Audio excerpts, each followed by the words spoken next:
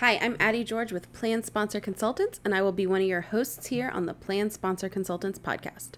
We strive each week to bring to light a topic relevant to those who administer a retirement plan for their employees. I am joined today by Mike Kane, our founder and managing director. Good morning, Mike. Good morning. Today's episode is around a topic that we've had conversations about recently with several of our clients, and there's been recent information about this. This is missing participants. Yep, we know this is a topic top of mind for a lot of plan sponsors out there right now. Remember, this information is designed to educate plan sponsors, but isn't intended as an authoritative guidance or tax or legal advice. Each plan has unique requirements, and you should consult your attorney or tax advisor for guidance on your specific situation. You can find out more information about today's topic, all of our topics, and our firm services on our website, plansponsorconsultants.com. Let's jump right into the material today, and let's start with what is a missing participant? A missing participant is a former employee who has left funds in a qualified retirement plan like a 401k at their former employer, but has failed to keep their contact information current and has no longer actively managed the plan account. A 2018 survey by Boston Research Technologies and the Retirement Clearinghouse estimates that 11% of terminated employees have stale addresses in their plan, and 1 of 5 relocations results in a missing plan participant. Their research also suggests an excess of 3 million missing participants. So it's safe to say that if you're concerned about this, you're not alone. This is quite the common challenge. Wow, 11% is a big number. That's surprising. So missing participants have become a big enough problem that it's caught the attention of the Internal Revenue Service and the Department of Labor, who are stepping up retirement plan audits to see if you're making the requisite effort to find your plan's missing participants. Now, that might sound scary, but stay tuned. We're going to help break it down to be a little less scary. First off, let's back up to why participants go missing. The same Boston Research Technology survey finds basically 3 different reasons. The first is job hopping, and the second is they just don't contact you to keep the information up to date. And the third one is surprisingly that they didn't even know they had an account with their prior employer. So let's get into why these participants might be a problem. We break these down a few more ways: cost, fiduciary liability, and admin. So let's go out of order here and handle the quick one. Administering anything in your life is easier with clean data, right? So having clean data makes it easier for your record keeper, easier for your HR, easier for your payroll. Having dirty data, so to speak, can make tasks more complex. But there really isn't a penalty to that. It's just your effort and time. So Mike, take it away and let's talk about some costs. So missing participants can be a cost factor. To be clear, this doesn't mean all terminated participants should be gone right away.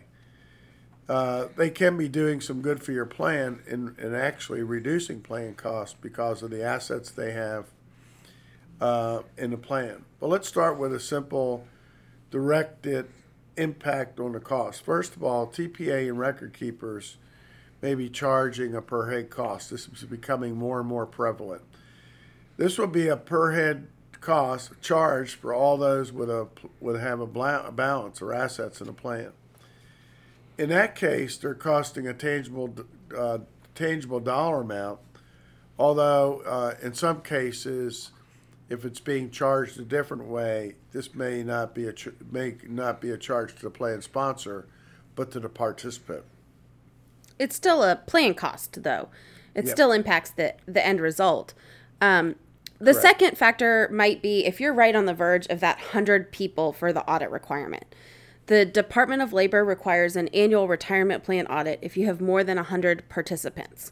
So if those missing participants or terminated participants are pushing you really close to or over that threshold, that could be a tangible cost that you might need to consider. Those audits, if you're not aware, they can be pretty costly, both in your time and paying the actual audit firm. Well, and the third factor is really mailing costs.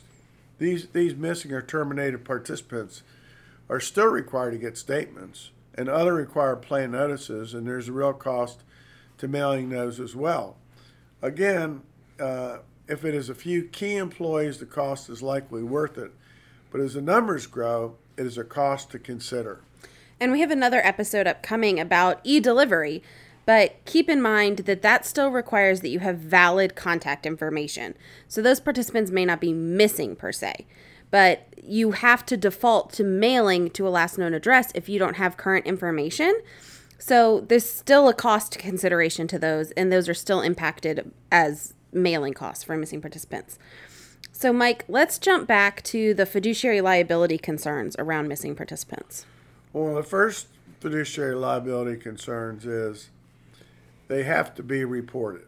If the balance has been left for over a year, they have to be reported on IRS Form 8955 SSA.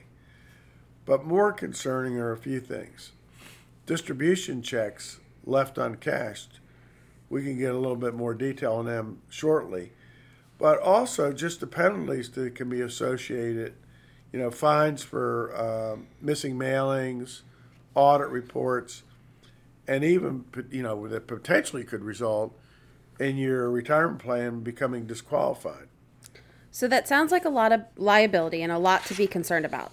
Let's put those listening at ease for just a moment and emphasize that the Department of Labor is looking for you to have made reasonable efforts to find these missing participants. If you can document and showcase that you're making efforts and following a process that you've documented, then they'll likely leave you alone about this effort. They know that people are changing jobs, and they know that there's a lot of challenges around missing participants. You're not the only plan sponsor out there facing this. So they're looking for plan sponsors to be making an effort, but they know that not 100% of missing participants are going to be found and resolved. Yep. So prudent processes are always important when dealing with retirement plans, no matter what the issue is. So we know this is a serious concern, and they know there are potential serious implications or consequences, but we don't want this to paralyze a plan sponsor. So the biggest thing in identifying those is identifying who those missing participants are, and this can be done through noticing repeat return mail or emails, no phone calls being answered, no activity in the account, and of course, uncashed distributions. This can be serious because they represent an unclaimed plan asset. So that sounds like the first step is to document who are your missing participants. Most record keepers should be able to help you at least begin to filter this list. Looking at terminateds that have no activity seems like probably the first filter. But what efforts does a plan sponsor need to take to be deemed reasonable efforts? Well, here's what's interesting. Even though this has been kind of a target for the auditors from the Department of Labor in the past couple of years, until this year, the most recent guidance was in 2014. However, this year in January, the DOL issued Field Assistance Bulletin 2101-01. So FAB 210101, and that's where you want to start.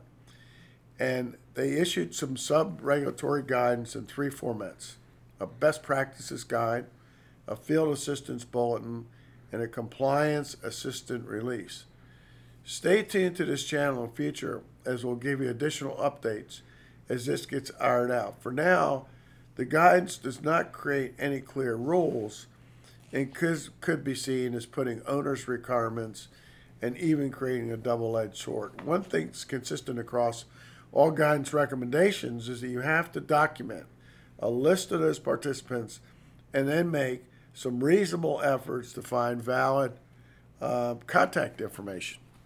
But as with everything, the key is to document, right? Have a documented process to show that you're making an effort.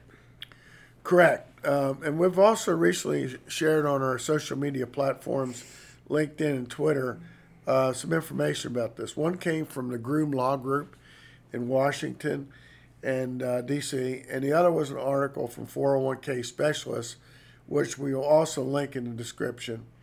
But one of the things we started talking about at the beginning of this is the prevalence of that's prevalent in the article is prevention.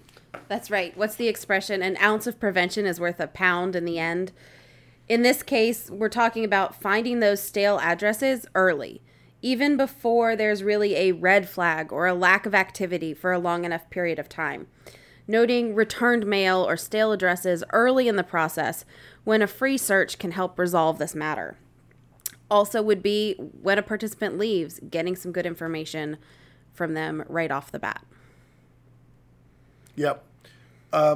I think another point to make is if you're going to do is to start looking for missing participants, it's important to note there are de minimis accounts that most retirement plans have. And a good policy is once a year is to take a look at these de minimis accounts that have $5,000 or less in them and start actively manage those with your TPA or your record keeper. So that's important to know, and that's a good point, Mike. The question really is, what do you do once you figure out who these participants are and get their contact information? And you, in most cases, unless they're de minimis, you can't just force them out of the plan. So let's briefly talk about de minimis accounts because you brought it up, specifically as it relates to this issue. In this case, you definitely want to refer to your plan document and seek counsel if you decide that this procedure might be a good fit for you. And of course, amend your document accordingly if necessary. But what do we mean when we say de minimis accounts? Okay, by the way, that's good advice. These accounts, we'll put them in two categories. The folks that have a balance under $1,000 and those that have a balance of $1,000 up to $5,000. Okay? In the under 1,000 category, those folks can be notified. Both categories get notified, and letters can be provided for you by your record keeper or your TPA. They all have sample letters. So what would happen is they'd help you compile a list. You'd send out the letters to this list, and after 30 days, if you receive no response, you would be in a position to take those participants in threshold 1 under $1,000 and just write them a check and cash them out. With the record keepers, most have an arrangement, automatic arrangement with some type of IRA outfit. And what they'll do is they'll automatically take that balance and ship it off to that outfit. If you don't have that kind of arrangement with your record keeper, a simple amendment will do. So one thing to keep in mind, especially with those de minimis accounts under 1,000, is you still have to have valid information. If they're truly a missing participant and you don't have contact information, you can't just issue them a check. So you still have to address those missing participants, but hopefully cashing those out annually will reduce the amount of missing participants in your plan because hopefully they haven't moved too much in that first year. So that's a great wrap up. And now that we've addressed de minimis balances and some strategies for dealing with documenting your search for missing participants, so that just about wraps it up today. Any final thoughts, Mike? Well, just to reiterate again, it's a problem that all plan sponsors face. You're not alone, and it isn't going to go away. So you want to develop a prudent process for your plan, document it, and follow it. And use your experts. The record keepers and the TPAs are great resources for this and actually have sophisticated ways of tracking down missing participants. But what I would say is start first talking to your record keeper, start getting rid of the de minimis accounts and those kind of things because they're not going to affect your overall plan cost. But again, develop a plan and don't let it paralyze you from, serving your current plan participants either. That's great. And we will see you all next week with another episode. This has been the Plan Sponsor Consultants podcast with Mike Kane and Addie George. We'll see you next time.